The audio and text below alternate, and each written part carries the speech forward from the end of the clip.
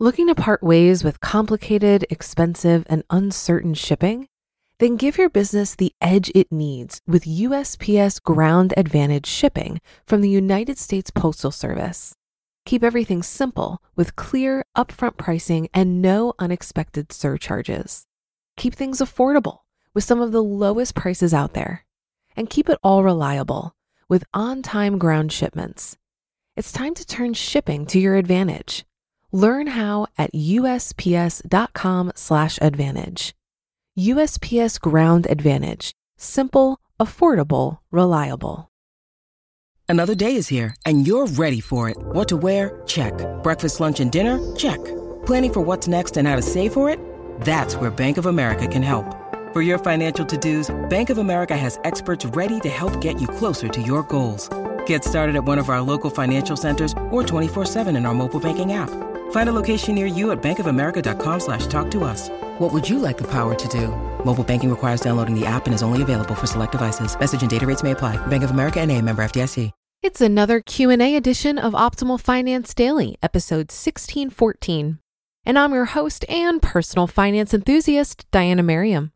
We're going to change it up like I do about once a month or so and address some audience questions. A quick disclaimer though, just like all the content shared here, this is for informational and entertainment purposes only, or infotainment, if you will. I'm not a certified financial planner, and I encourage you to take my opinions with a grain of salt. And if you want to send a question in to be answered here on the show, just send a message to finance@oldpodcast.com. But for now, let's get to today's questions and start optimizing your life. Our first question comes from Jessica, who says, "My question is about HSAs and how to invest that money. More specifically, my husband and I recently opened an HSA through Lively, which gives us TD Ameritrade as our investment account. We've made deposits into the HSA and transferred $1,000 of it for now into TD Ameritrade. But now I don't know what to do.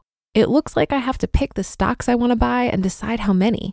Help, I have no idea what I'm doing here, and it's certainly overwhelming to look at all the different prices and options. It all seems like a different language. Could you provide a little guidance on where to begin?" Thanks so much for your question, Jessica, and congrats on opening an HSA. An HSA or health savings account is a fantastic investment vehicle that not enough people know about. You're eligible to open an HSA if you have a high deductible health insurance plan. And while it's designed to help you cover healthcare costs, the money you save in your HSA can also be invested. The cool thing about HSAs is that the money is invested pre-tax, it grows tax-free, and it can be used for eligible healthcare costs without paying taxes or penalties. Also, after age 65, you can use HSA funds for anything penalty-free. You'll just need to pay income tax on it, similar to any other tax-deferred retirement vehicle. So back to your specific question on how to invest your HSA. Let me share with you what I did. Every HSA provider has different rules, so I would first check if you have any requirements to keep a certain amount of your HSA liquid in the Lively account and not invested. I mention this because I was required to keep enough cash in my HSA to cover my health insurance deductible, and after that, I could invest the rest. Even if it's not a requirement, you might consider doing this just in case you have a need to tap into this account for medical expenses. If it's all invested, you could potentially have to sell some investments at a loss in the event you need to tap into this account. Next, remember that an HSA is just a vehicle for investment, just like your Roth IRA or 401k vehicles. I like to think of these vehicles as different buckets where I invest my money. And the water in the bucket is the investment. For me personally, I have the same water in my various buckets, and that water is low-fee total market index funds or ETFs.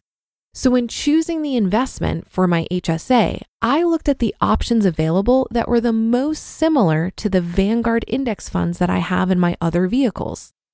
It looks like TD Ameritrade offers index funds and ETFs from both Vanguard and Fidelity, and there's a nice comparison tool through the TD Ameritrade website.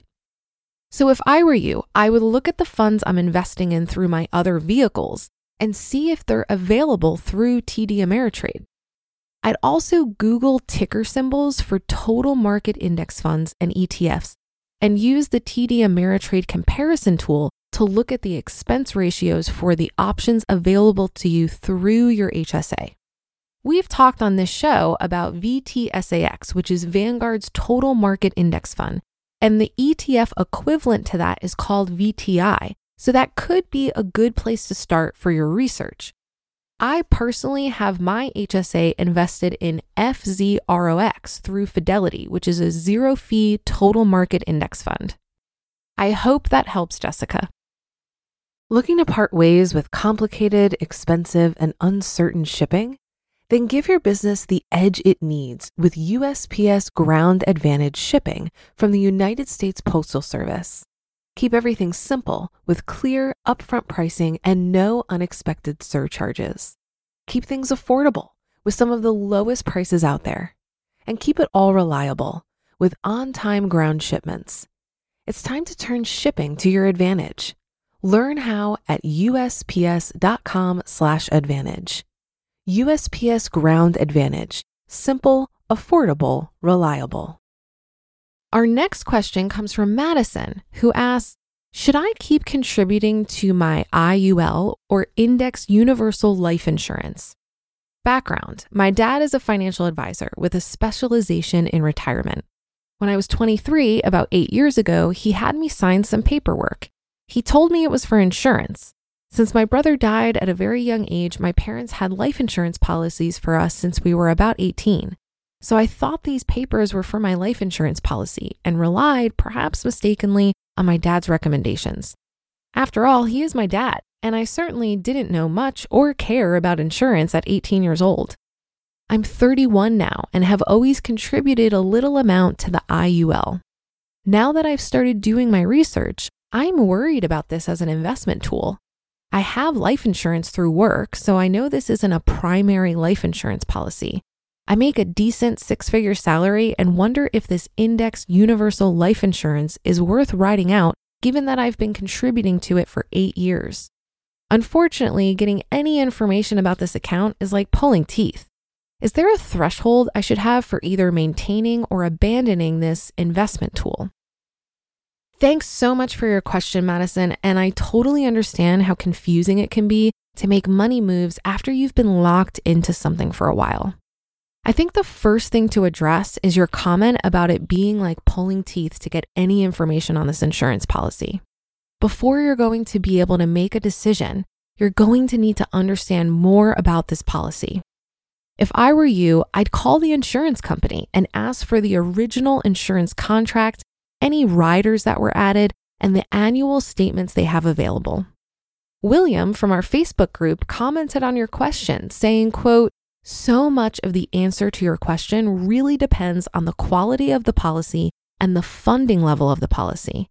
Knowing things like the cash value, the insurance coverage, the fees and interest rates associated with features of the policy, like a loan against the cash value, the specifics of how the policy indexing works, such as is there a cap on investment returns, and any riders that might exist. This will all go into the determination of whether you would be better off canceling the policy, maintaining the policy at current contribution levels, or perhaps even overfunding it. End quote. Frank from our Facebook group also weighed in and said, quote, the biggest question is when you can stop contributing to it without it lapsing and perhaps causing a taxable event.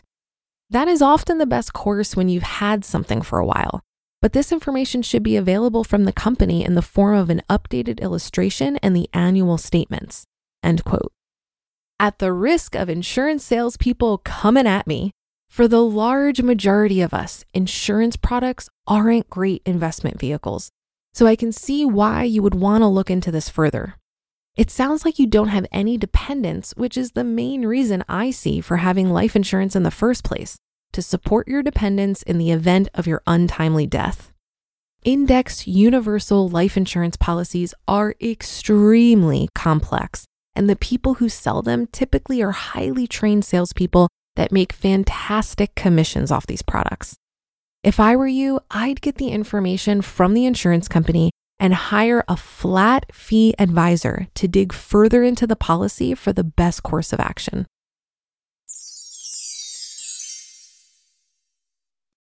When you need mealtime inspiration, it's worth shopping Kroger, where you'll find over 30,000 mouth-watering choices that excite your inner foodie. And no matter what tasty choice you make, you'll enjoy our everyday low prices, plus extra ways to save, like digital coupons worth over $600 each week. You can also save up to $1 off per gallon at the pump with fuel points. More savings and more inspiring flavors make shopping Kroger worth it every time. Kroger, fresh for everyone. Fuel restrictions apply.